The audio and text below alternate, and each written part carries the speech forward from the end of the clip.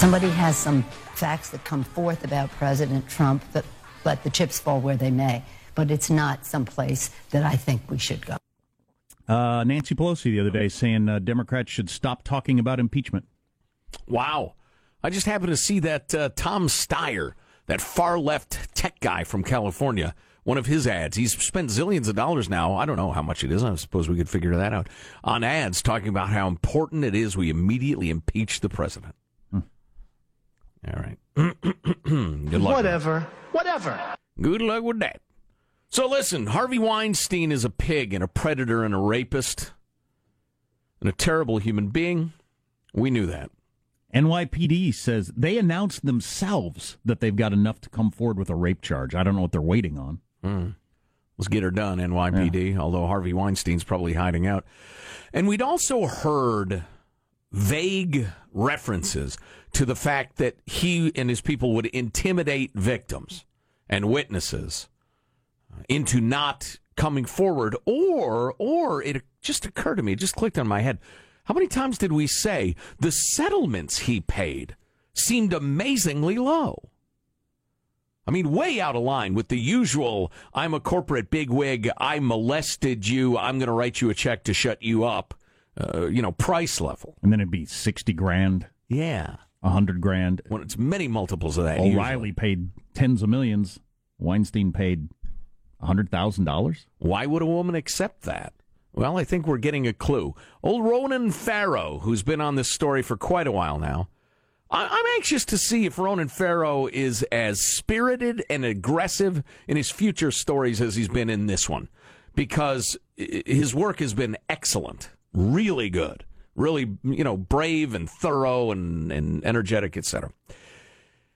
Piece in the New Yorker just published late last evening.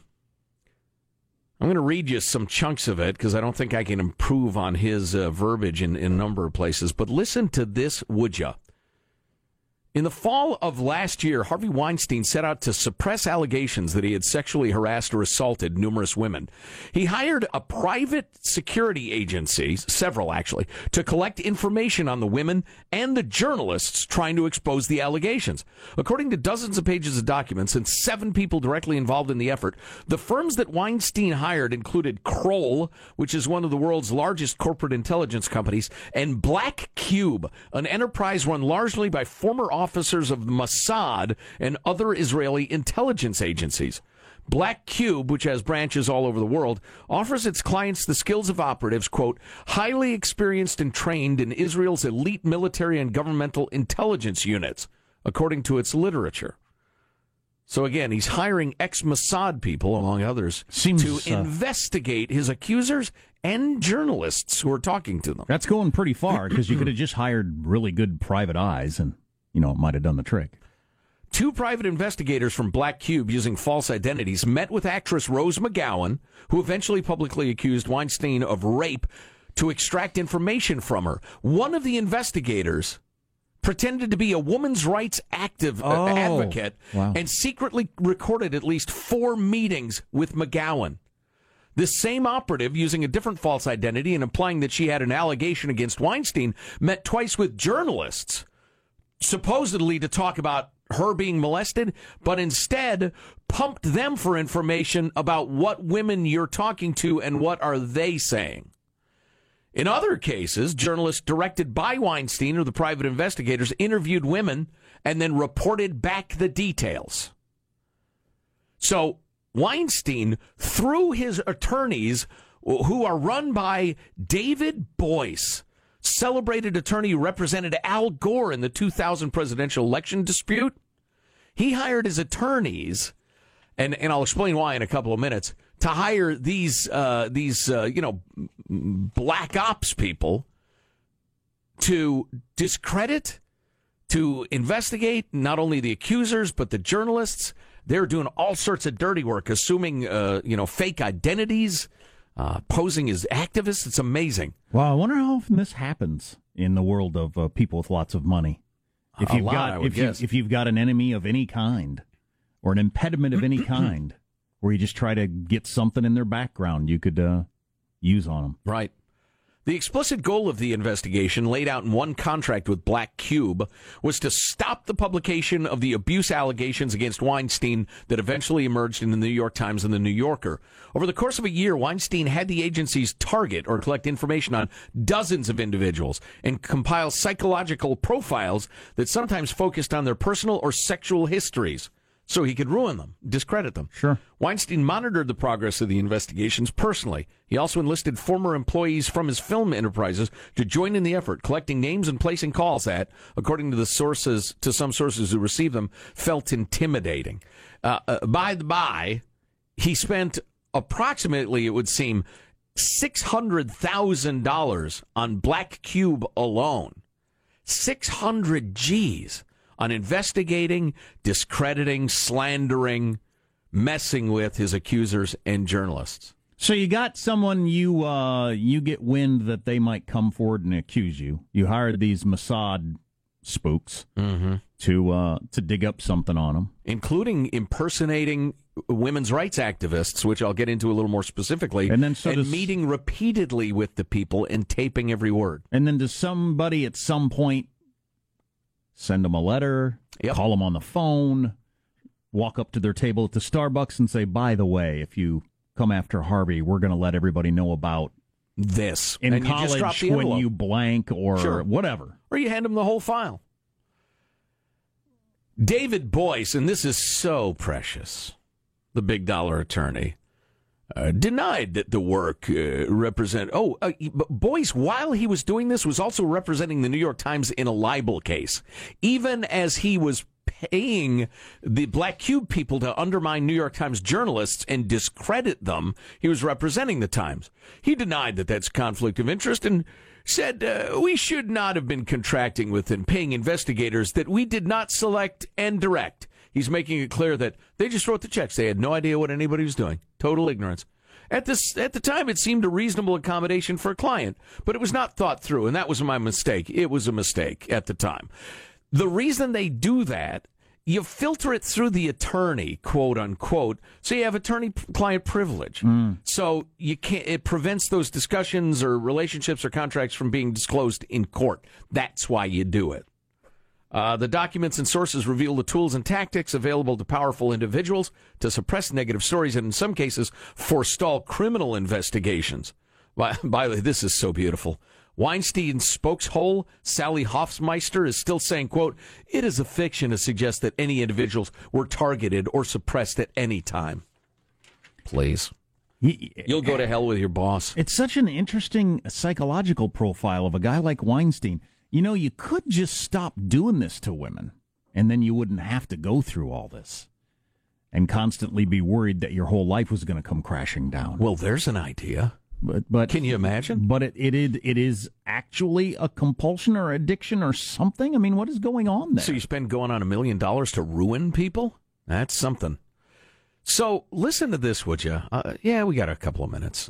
I want to hit you with this story, and there's so much more of this, but it was in May of this year. McGowan received an email. This year, it's just a few months ago, an email from a literary agency introducing her to a woman identified as Diana Phillip, who is the deputy head of sustainable and responsible investments at Rubin Capital Partners, a London-based wealth management firm. Phillip told McGowan, with her, progressive bona fides there, that she was launching an initiative to combat discrimination against women in the workplace, and asked McGowan, a vocal women's rights advocate, to speak at a gala kickoff. She offered her a fee of $60,000.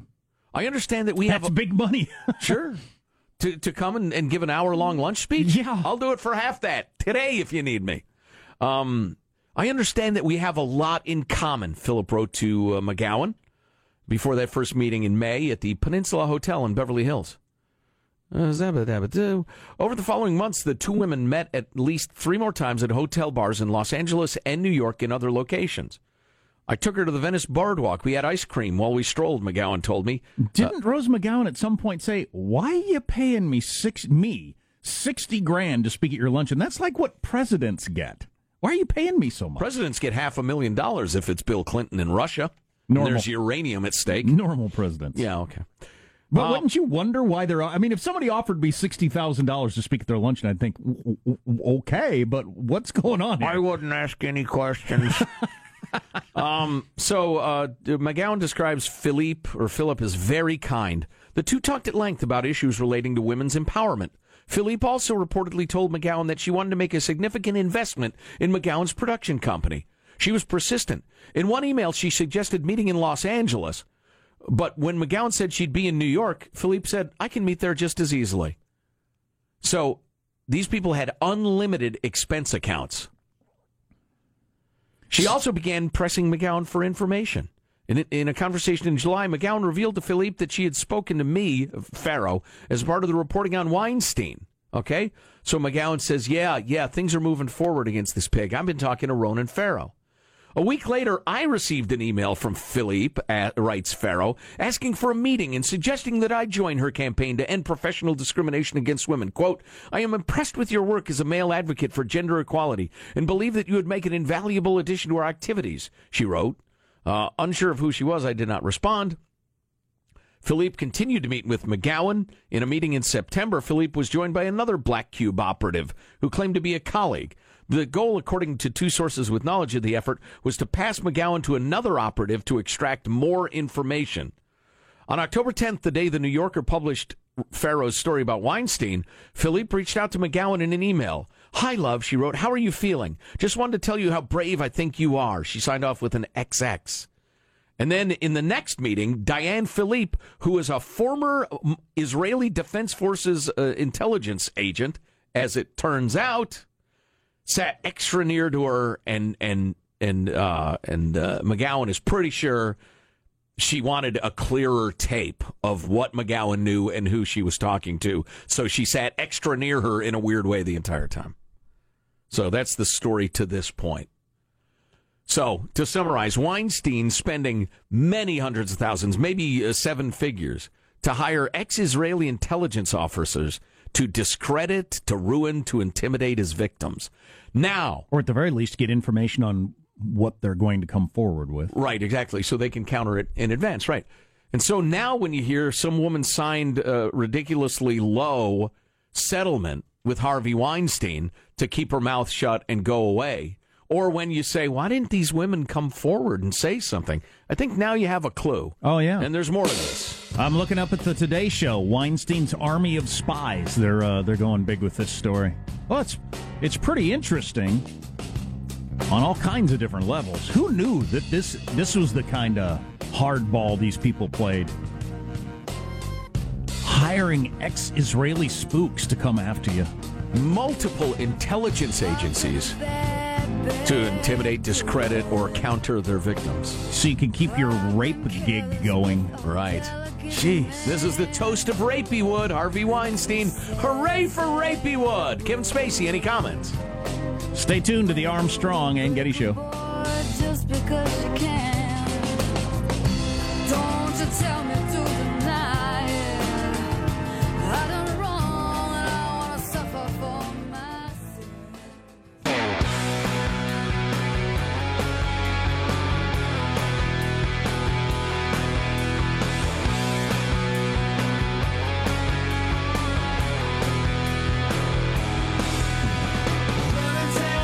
Donald Trump, according to the Japan Times newspaper, made comments that he couldn't understand why a country of samurai warriors didn't shoot down North Korean missiles.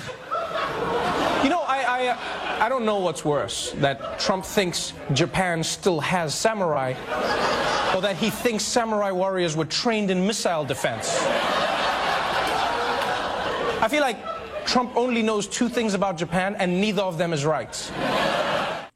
So, yeah, we got to... that was kind of a joke. We've got to say we definitely were wrong to air the story yesterday that Trump dumped all his fish food into the koi pond. Well, he did, right? But so did the president of Japan. That's Marshall. Marshall's to blame. And the video was edited, and he was misled by fake news, right? Which there's a lot of in the world. Yeah, and in the fast-moving world of morning radio, there's no time to correct.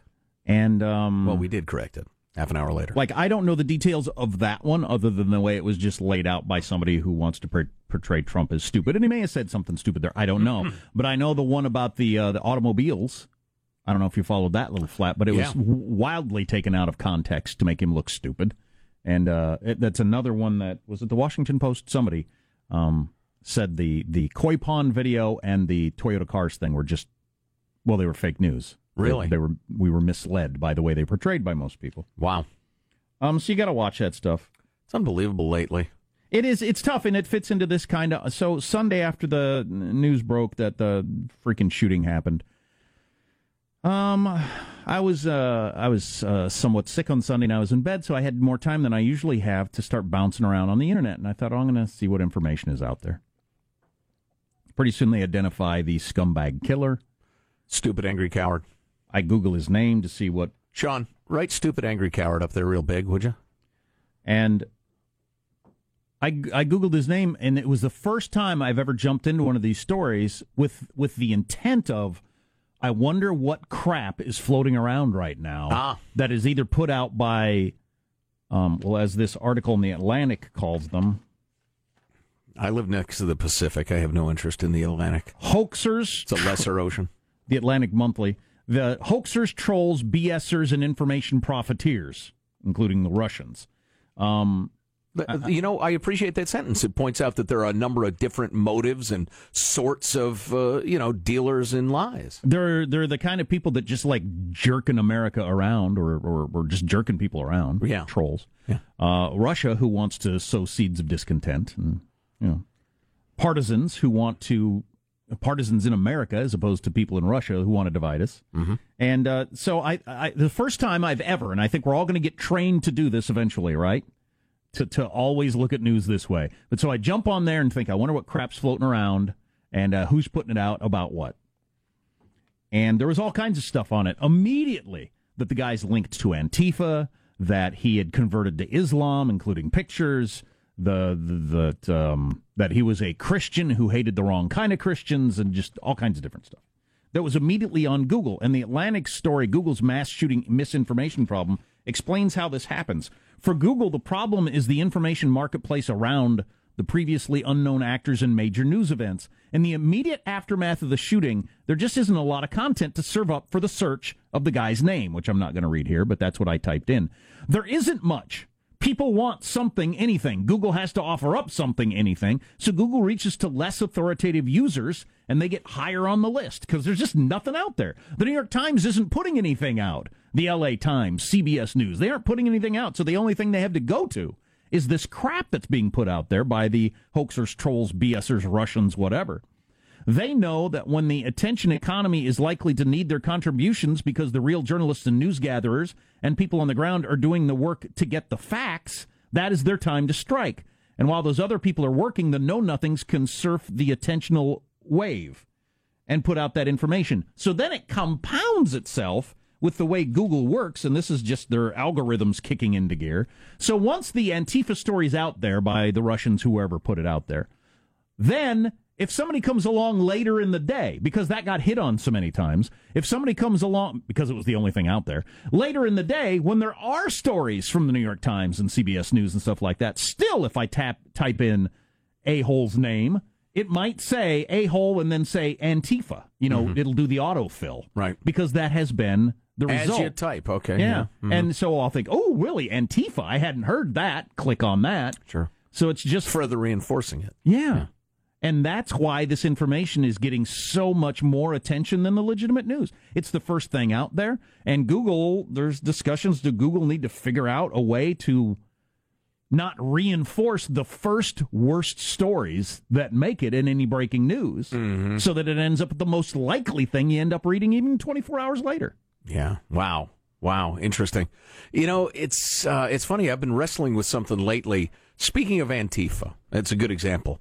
My feelings about Antifa are well known. I think they are the fascist. I think they're dangerous. They are a threat to my cherished First Amendment rights, and they're misguided. They're a-holes. They're stupid. They're violent. They hurt people. They are irredeemable dopes.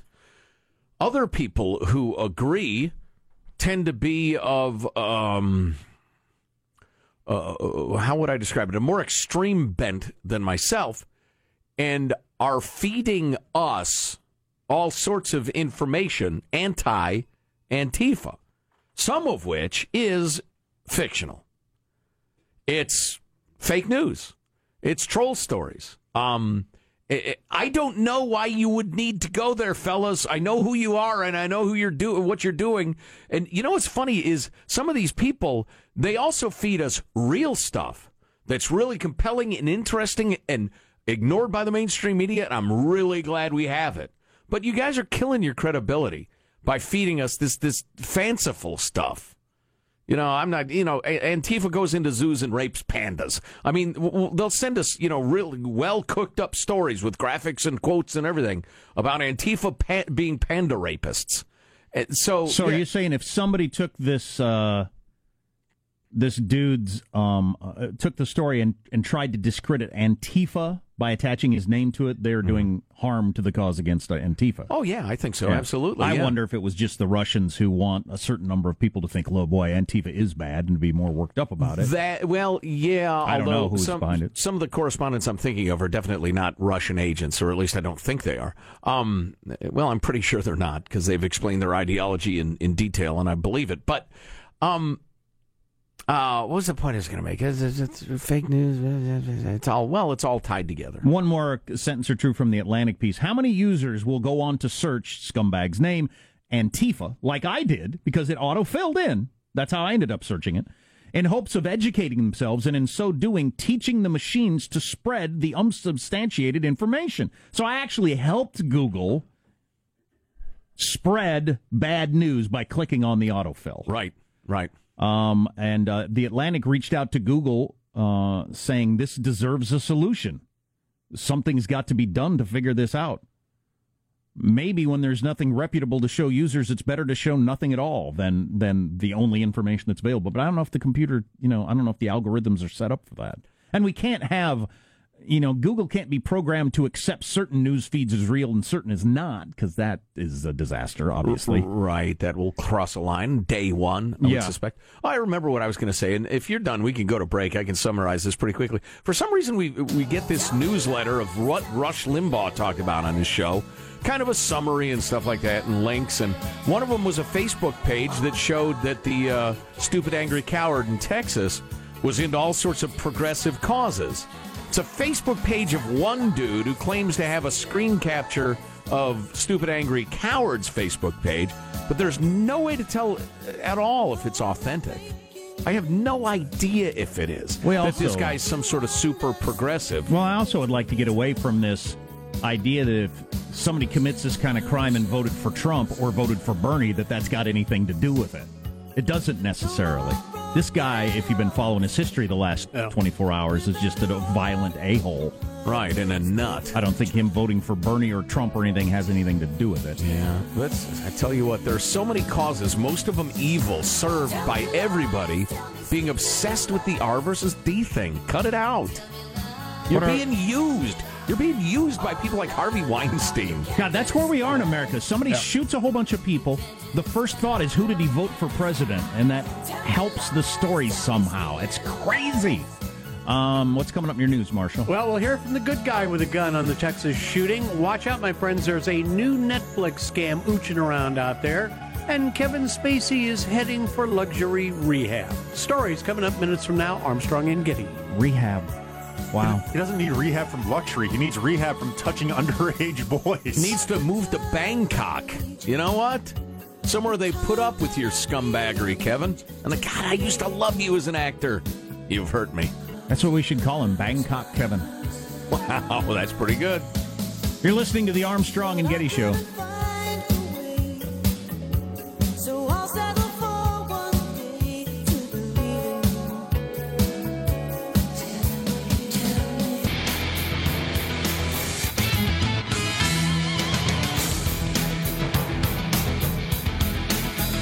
Friend of the Armstrong and Getty Show, tax advisor Stephen Moskowitz in a few minutes to talk about the Republican tax plan and whose taxes are going to go down and whose are going to go up.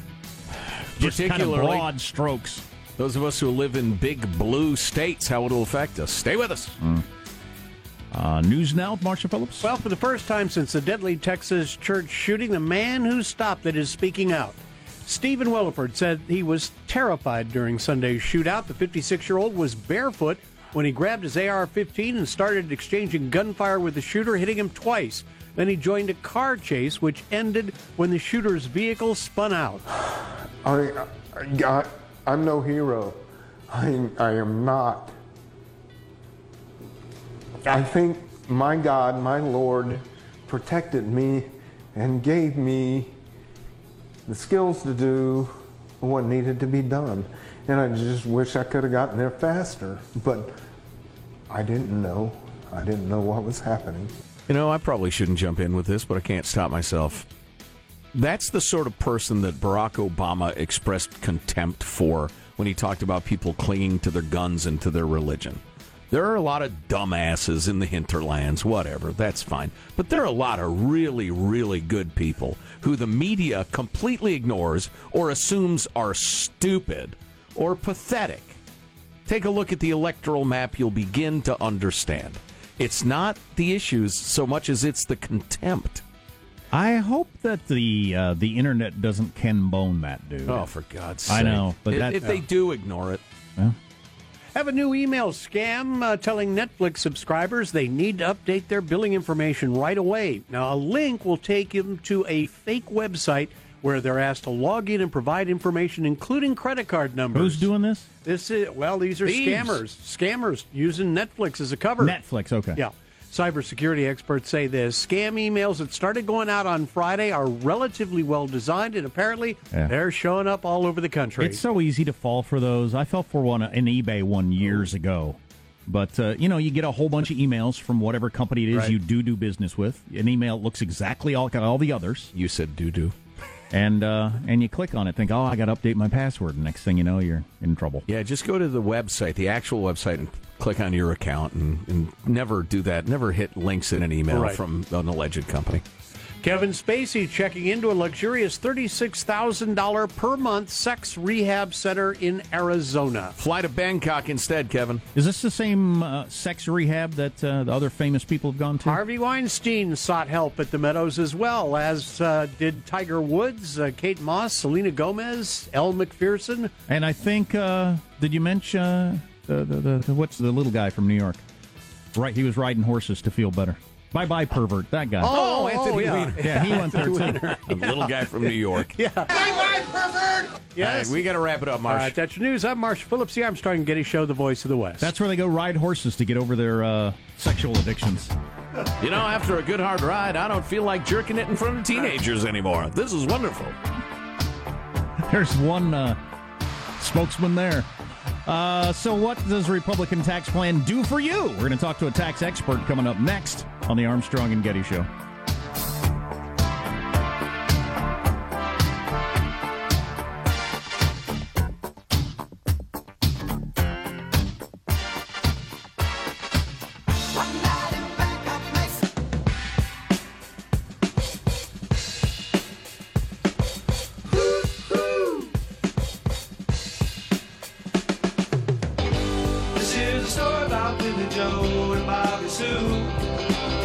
Yes! Take the money and run, Michael. Government robbery, our theme, not rednecks robbing banks, but... Well, most people are going to get a tax cut, aren't they? No, maybe. Depends. Well, yeah, I think that is true, but our tax advisor for many years, Stephen Moskowitz, joins us. And, Stephen, how would you summarize what you've seen so far in the proposed Republican tax reform? Horrible. I'm very disappointed in it, and part of the problem is it really sets the country against each other. For example, people living in low or non-tax states as opposed to high-tax states. For example, the government wants to do away with the state and local tax deduction. Well, if you live in a high-tax state, that really hurts. If you live in a low-tax or no-tax state, you say, well, why should those other states get the benefit?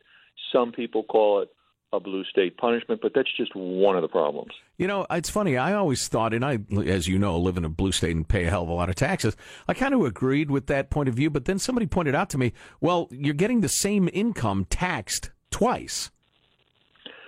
Sad but true. And then there's other dividing points. For example, they want to drop the mortgage deduction down to $500,000 from the current $1 million. Now, again, let's look at the states. As you said on your show before, in some states, you can get a palatial mansion for less than $500,000, whereas other states, that's kind of like your garage. So the bottom line is you have people at loggerheads here, and then if you're in the market, that's only for new homes. If you have an existing home, it doesn't apply. So if you believe this is going to pass and you're in the market for a home, you'd want to quickly buy it and take advantage of the higher portion if you're in one of the high-cost states. And there's a lot of other things, too. There's a provision for the large corporations. This is a tremendous benefit for General Motors and the Fortune 500 because they would drop their rates down from 35 to 20%. That's terrific. On the other hand, something we talk about quite a lot, we just talked about a few minutes ago, is right now the incentive for the foreign corporations to keep the money overseas is it's not taxed. And there's provision in here to essentially have a new minimum tax that these corporations would have to pay for money they earn anywhere in the world. Also, there's a proposal to force them to bring things back, and there'd be a different tax treatment where they brought back cash or illiquid assets where they give them more time to pay on it. So that's something that would be in effect that General Motors wouldn't like. And then there's so many other things. For example, elimination of the estate tax. That really benefits the very wealthy because right now under the current law, you have to have over $5.5 million before these taxes become a problem, before these taxes apply to you. Under the new threshold, they double that, and then you'd say, well, all right, and then eliminating them in upcoming years. So, again, the problem is this is so uneven where it really helps and hurts different people. How many pages was the tax code when you started doing your work, and what is it now? Oh, it's funny because when I started, bear in mind I started my tax work when I was in kindergarten, that the tax work, you take all the things and you put it on a small table. Now it goes on forever, and then you take all the court interpretations. It's now unlimited because whatever law is going to pass, if it does at all, the courts will interpret it. And part of the things that we are always negotiating with the IRS is everybody disagrees with what the law means, including the judges. And there's so many cases where the judges disagree with each other. So in practice, when we actually go in to do a case, we say, well, a bunch of judges say we can do it, and a bunch of judges say we can't, and usually work out some type of compromise. The government even has a formal system for this. It's called the hazards of litigation. So if you have a situation where, say, 70% of the judges say you can do it and 30% say you can't, the standard IRS offer is, okay, hazards of litigation, we'll give you 70%. You go ahead and concede 30% or go to trial, all or nothing. You know, I'm not trying to put you out of business, Stephen, but it's obscene that that's the case, and everybody needs a tax advisor, and everybody does, unless they're filling out a 1040EZ form, and then maybe they do anyway. Stephen Moskowitz is on the line. Stephen, a friend of ours who's really into this sort of thing characterized the tax reform as it stands right now as a fairly cowardly, minor reshuffling of things, kind of like the proposed Obamacare reforms. There's a lot of truth to that. There's some new things, and one of the ones that I find particularly irksome, there's a proposal to cap the tax at 25% for what's called pass-through businesses. However, this would apply to some businesses and would not apply to others. For example, in this bill, it specifically excludes lawyers and accountants. So if I'm living next door to a guy that owns a grocery store and we have the same income, why should he pay 25% and I pay 39.6%? Because there's a lot more lawyers in Congress than grocery store owners, Stephen. There you go. And the fix is in. And also, they even want to take away my personal favorite deduction in the whole IRS code. What's that? The tax deduction for tax return preparation. Right. That was a really mean one. Hey, what do you think's going to happen? I know you have your finger on the politics of tax, too, the pulse of it. Do you think the high-tax state, though you can exempt your state and local taxes, do you think that's going to endure, or will they kill that? That's going to be a real fight, and I would bet that the high-tax states will never, ever reduce their taxes, and that's going to be one of the major fights. But you've seen in the current administration all the problems with getting things through. And here, even though you have a Republican domination, if you're a Republican politician in a high-tax state, you're going to have some real problems getting reelected if people say, hey, you just increased my taxes. You're out. I never want you again. Right. Stephen Moskowitz, Long, our tax advisor. Stephen, as this thing gets to closer to a final form, let's reconvene and talk about what it means, all right? That would be great. Thanks so much. All right, thanks, Stephen. It's always good to talk. I'm sorry. Yeah, thank you. My software is frozen up as usual. You know, the estate tax thing, I've got to tell you, I want a moral, ethical argument for taxes that makes sense and that we agree on. And if, for instance, with the death tax or the estate tax, so you got to be pretty rich to have $5.5 million when you die. I think it is morally wrong to tax income and then grab another chunk of it when somebody dies. I think that is morally indefensible, and I don't care if it benefits rich guys or poor guys or middle guys. No, that's never going to apply to me. It's not going to hurt me. Right. I get more money, in effect, by double taxing those people because it gets, spent on stuff. Yeah. But it's wrong. It's just wrong. It's funny. On one level, I really enjoy talking about this stuff, and on another level, I don't at all, because there are a couple of proposals, the fair tax I really like, for instance, that would really simplify the tax code. I mean, you could easily understand how taxes work and what you have to pay. It would spread out the tax base. It would be a huge leap forward in terms of justice, et cetera, et cetera.